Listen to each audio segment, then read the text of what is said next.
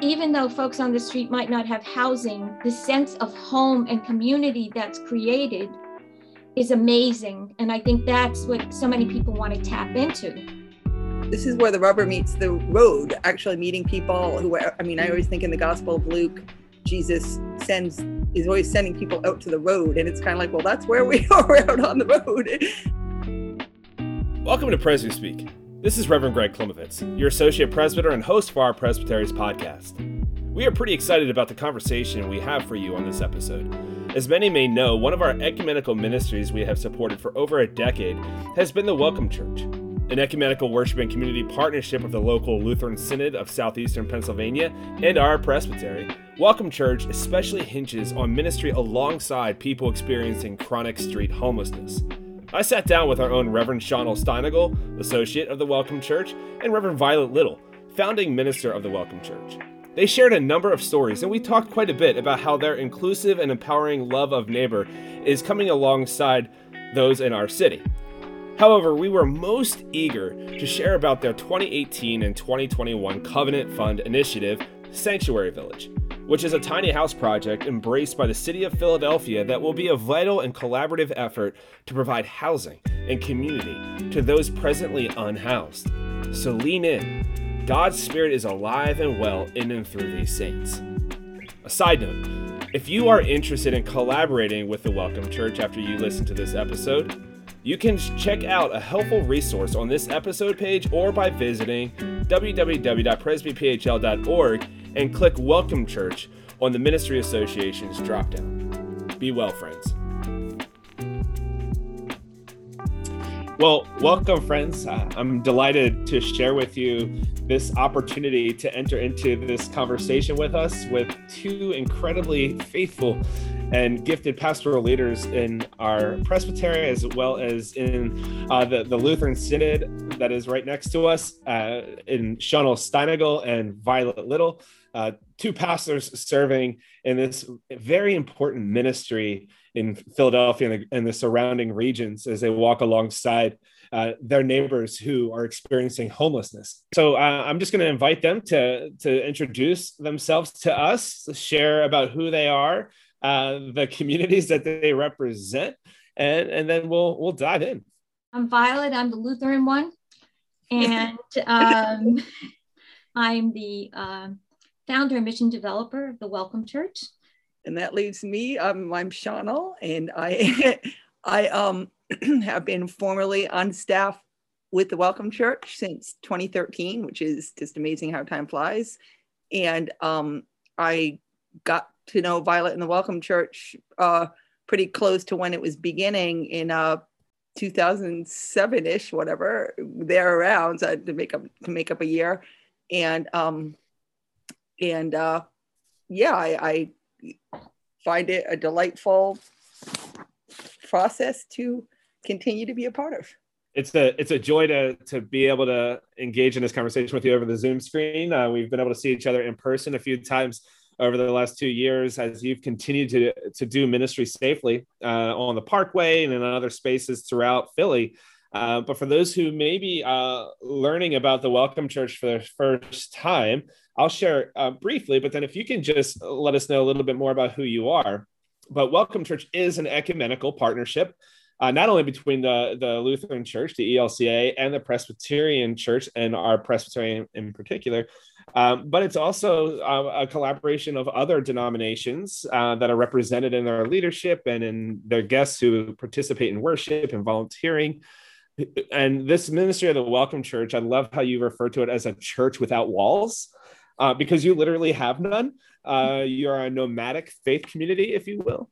And so if you could just share a little bit briefly about who the Welcome Church is and who makes up your membership, if you even were to say you had membership.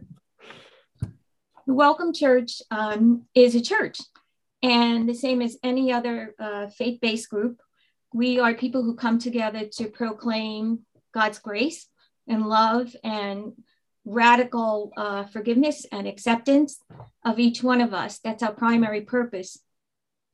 And in the Welcome Church, we are mostly made up of people who are living on the street in Philadelphia, and experiencing what is called chronic street homelessness.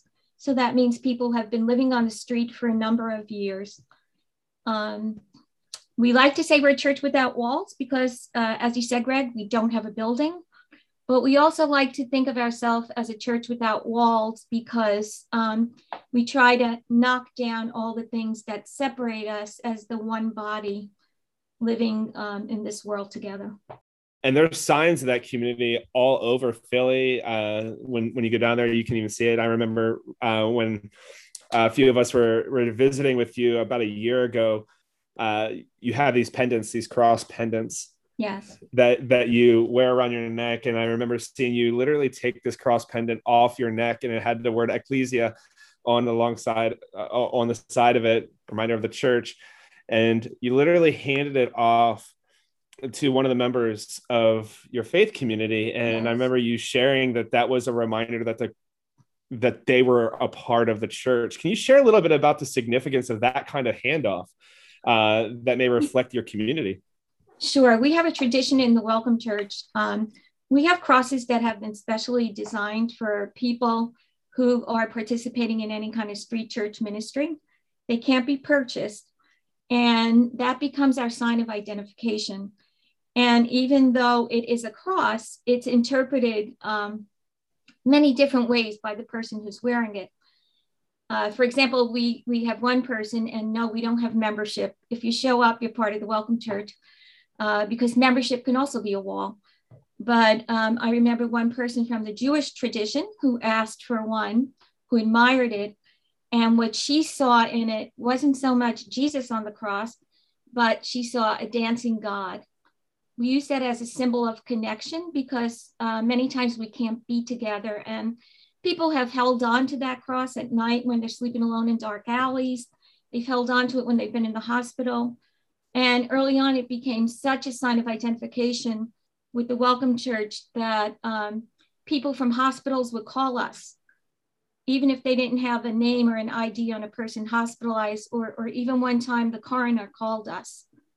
If they were wearing that cross, they knew that they were somehow connected to our community. So the tradition is if somebody admires it and asks about it and seems to want it, if we're wearing it, we take it off our neck. We put it on over the head of the person admiring it, and we say a special blessing for that person. And we've given out, that has happened hundreds of times over the years. And what I hear you saying, Reverend Violet, is Welcome Church has cultivated a sense of belonging yes. for your neighbors who are so often passed by. Yes. And I think about in the Presbyterian language, we talk about in life and in death, we belong to God. Yes. And that symbol that you give them around their neck has literally reminded them, doctors, yourselves, that all these folks that so often get passed by in life and in death have a sense of belonging that may have evaded them for so long. Yes, yes. So one of the things I would love to hear about would be, how has the Welcome Church really spoken to and elevated the importance of ecumenical collaborations and ministry partnerships, especially in this work of responding to pervasive homelessness in our city and surrounding region? The Welcome Church is a church made up of so many partnerships. And the one thing that has tied us together is this sense of bringing a message of hope and love to people who haven't felt loved, and particularly those experiencing homelessness. This is the thing that ties us together. And the congregation itself is made up of people from so many different traditions that it's a gift to have so many traditions represented. And that even includes people who at first say, we don't believe in God, but we want to be part of the community. So the diversity of the ecumenical partnerships has been nothing but a gift. And it's been, there's multiple resources to be shared, and the Presbytery has been amazing to the Welcome Church. But even beyond the concrete resources, the different expressions of who God is has just been crucial in connecting to people who maybe even grew up with church not being so kind to them. So it's essential. I don't think the Welcome Church can be a church of any one denomination or any one expression of who God is. And yet at the same time, each of us on our clergy team and each one in the Welcome Church, we have a strong sense of integrity in our own expressions. And there's space for all that to be expressed in what we do, in worship, and how we do things. We're a multilingual church expressing the love of God. And that's how I think of our ecumenical partners and being together is multilingual. So it's interesting when you have sort of a church without walls. So there's nothing, there's not this, all you have is what you put in a bag and bring out to the parkway, and that has become even more constrained in the time of COVID, because we just want to be touching less things and touching something, give it to someone else to get back from me. So we even are trying to bring less, tangible items out. And so you just have the question, kind of, what are the things that bind us together as a worshiping community or as Christians, and what are the essentials of the church? The Welcome Church is very much founded in the Word and the sacraments of the Lord's Supper and also baptism. And we, and obviously, and regular Bible study tied with communion has been the other regular practice. And just really, those are the things that there's not a lot more trappings there to get involved with. And then the other thing is obviously siding with the people who are on the outside of society to such a large extent. And kind of, if that doesn't bind us together, then I don't know what, I very much hope that binds us together. And so it really is just finding what are the essentials. And I think, we're in this quote post-Christendom era with, declining church attendance or whatever, but this is where the rubber meets the road, actually meeting people who are, I always think in the Gospel of Luke, Jesus is always sending people out to the road. And it's kind of like, well, that's where we are, out on the road. And that's just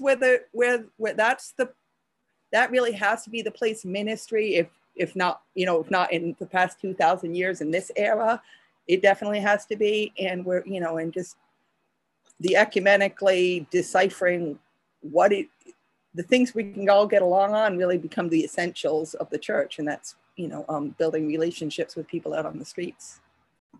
And I love that metaphor, Shauna, especially what you just said, this is where the rubber meets the road. And I'm sitting there thinking, no, she's dropping a cliche there, but no, this is like, I'm serious, like literally right? On the road. And that's so beautiful when you think about where Jesus was constantly moving.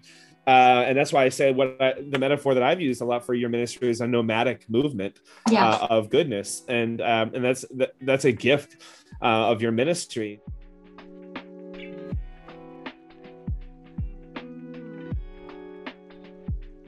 So often, the way that the church has responded to homelessness and those who are experiencing chronic street homelessness is the image I always use is like feeding the pigeons. Let's take our youth group. Let's take our volunteers into the city and feed the homeless as if like they're these invasive creatures in our city. And let's give them little pieces of bread. You flip that completely upside down and dignify them as our neighbors who fully reflect not only the image of God, but leadership abilities, discipleship, all that kind of stuff. So you're not doing ministry to the homeless. No. You're doing ministry. And those who are in ministry with you happen to be experiencing homelessness. Can you speak to why that shift is so important?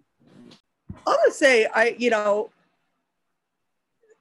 think I've referred to the two most commonly repeated themes I see in many congregations doing ministry, which seem to be going down the wrong path. And one of those is the classic, we're going to have a Bible study and then we're going to have dinner after it. And if you want to have dinner, you have to come to the Bible study first.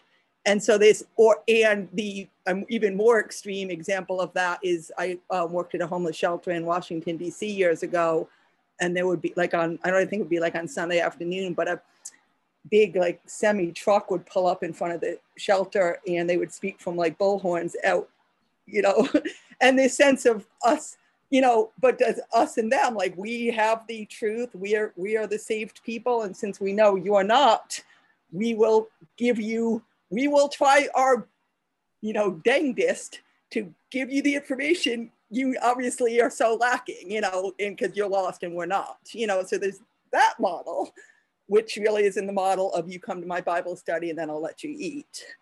And then the other model of sort of a no strings attached feeding, which we feed completely. If we give out food, there's no strings attached with the food, but a lot of food closets and things, which are, obviously a valuable aspect of an emergency food network.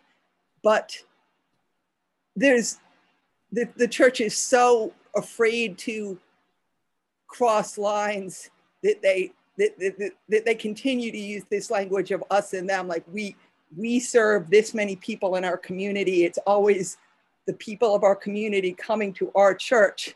And it's like, at what point does the us and them break down? At what point does, do we just, find ways to feed one another? And I think, and obviously I can cite exceptions to that. You see congregations doing things that do help to break down those walls. But I think sometimes like the liberal failing has been to be so careful about not making anyone go to church that they don't build any ties whatsoever, or, don't invite people in any way. This is something that's worked out best in community, that people talk about their experiences and people talk about how they read scripture together, and we all learn from one another, and that the faith of people on the street is extremely, can be extremely just remarkably strong in the face of incredible hardship. There was once a man who at Bible study told it, he just said, when I was first out on the street, I didn't want to go to sleep at night. I didn't know how anyone went to sleep at night. And then I got to know some of the other guys, and I got to know their faith, and, and that strengthened my faith so that I could go to sleep at night, so there's the rubber meeting the road, so if people who come from suburban churches think they have something to teach about the Bible or about how the world works or whatever to people who are, who don't have, who happen to not have a home, there's just a lot of misplaced assumptions. So my favorite image of what we do is something that really happened. And that's when the first day that we didn't have enough or didn't have the food that we thought we were going to have putting on a table. And we invited everyone to just create this potluck. And when people started taking out what they had from their backpacks and putting it on the table, to me, that's the picture, is that it's always a giant potluck, but you have to have space for whatever the person has to bring to the table. And too many times, I think the model has been, those who are housed will just fill up every space and then there is no room for someone to take that can of Spam out of their backpack, which was the very first offering we had. Someone took a can of Spam, which as a vegetarian made my skin crawl, but still they put it on the table. And then other people started taking out a variety of items, including sugar packets. And that kept growing when people knew that what they had to give was being accepted and shared. And that was growing for all of us. So we are the potluck model. Sounds like what you're saying is when Jesus was feeding the multitudes, it was actually a giant potluck. Giant potluck, but he had to accept what was being offered rather than say, go out to the local giant and, get enough food for 5,000 or whatever, right? The folks that are a part of the Welcome Church are part of all of the Welcome Church. When an initiative is being developed, they're a part of the dreaming and designing and leadership and visioning from very beginning all the way through.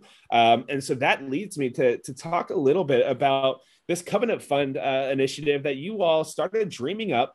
I believe it was in like 2018 is when it first came to us in the presbytery for responding to pervasive homelessness through the construction of tiny homes. I remember both the Covenant Fund and you all taking a risk and saying, hey, let's just give it a shot. Let's see what happens and see what the Spirit does. And you have made such significant progress in the construction of tiny homes through what you're calling the Sanctuary Village.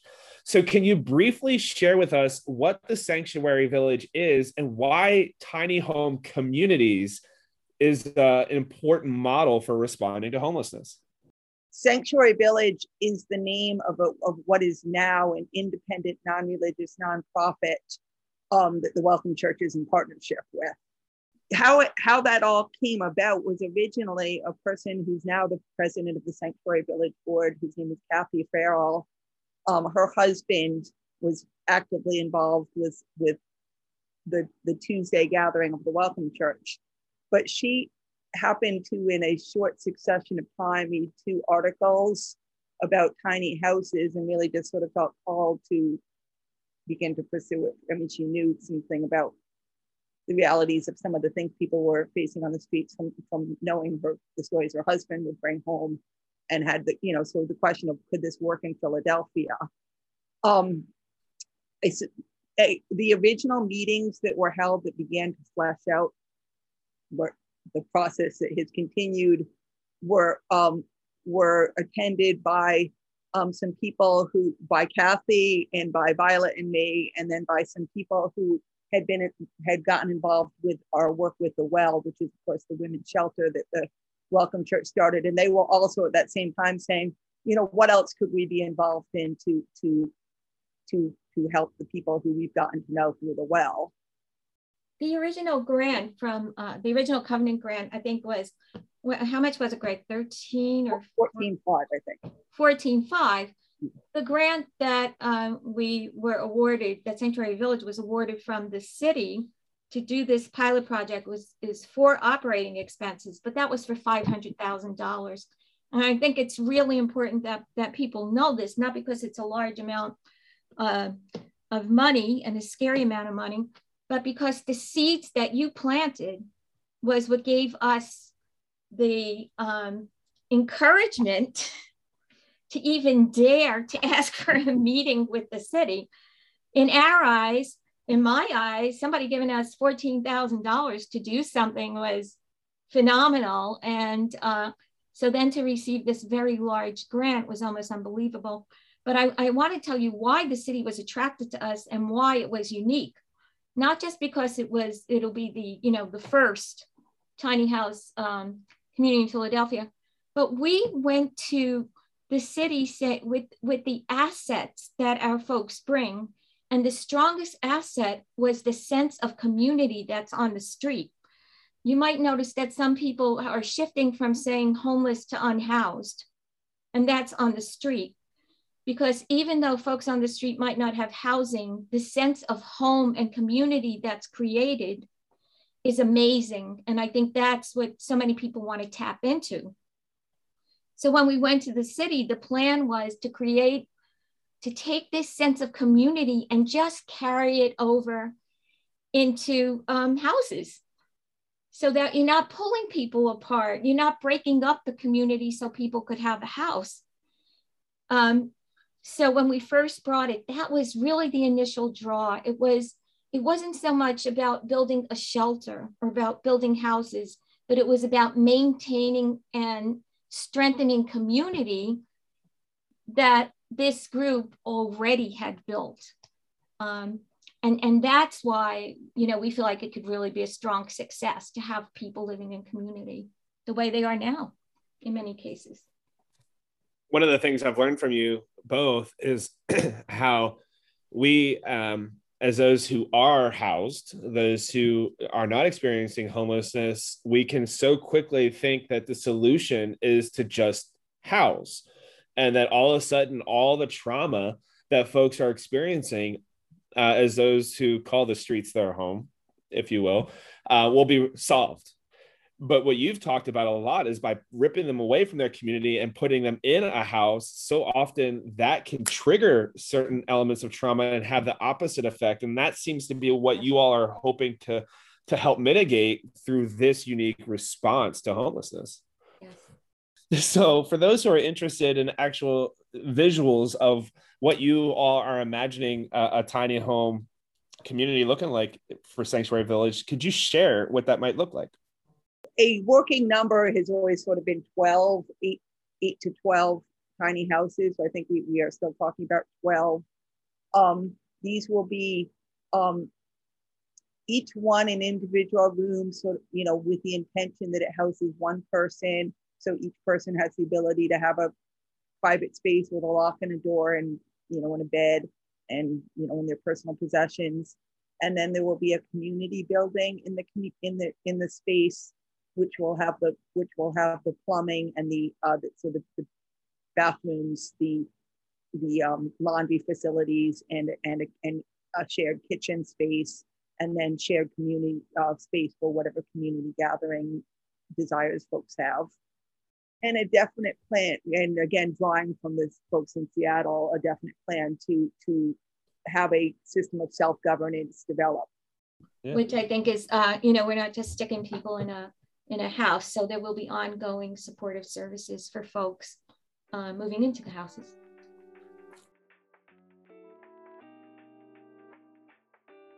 I'm sure folks are going to be leaning into this conversation, listening to this episode, and asking, what can I do? What can I do to support what Welcome Church is up to, or how can I partner alongside them in their extension of community? How would you respond to that? What can churches do to support your efforts going forward? So I think beneath every challenge is some kind of opportunity or invitation to really use what God's given us. So for one thing, connection through prayer, absolutely. We totally believe in the power of prayer. Pray for us. That's one thing you can do. But we also have had a number of folks get their places this year. And when somebody gets a place, we put together what's called a Welcome Home Kit. And there's a very specific list for that we can give you more information if you'd like that. And essentially it's showing, it's giving a shower for this person who's never had anything new. For some people, it's been up to 10 years they've been on the street, and things for their kitchen, bathroom, bedroom. And usually it gets delivered, and there's the opportunity for a house blessing. So a congregation can safely do during COVID, put together things for a welcome home kit for someone. We're also selling bricks, which will be made into like a walkway or a patio or at the community. And that's a way people can inscribe whatever, thought they have or need, if they want to remember a specific person, or if they want to share a, piece of scripture or a thought or a word, that can be put into a brick. And that is another way the community will be come together and get supported is this having a patio and the financial aspect of putting that together. So there are some ways to give being suggested, and in this time of the money is being raised at this time for the actual building. Been a wonderful conversation, and we are so grateful for how you all continue to extend your welcome of the church alongside your neighbors in Philadelphia. Thank you for how you collaborate for goodness in our city and greater region, and how you have so faithfully reflected the love of Jesus Christ, not only to those who are in Philly who are experiencing homelessness, but also to us, your partners in ministry. So it's been a joy and a privilege to hear these stories, and our prayers are with you for sure. Thank you so much. It's been a joy to be here. And absolutely. And thank you so much to the Presbytery. It's helped us so much. Yeah.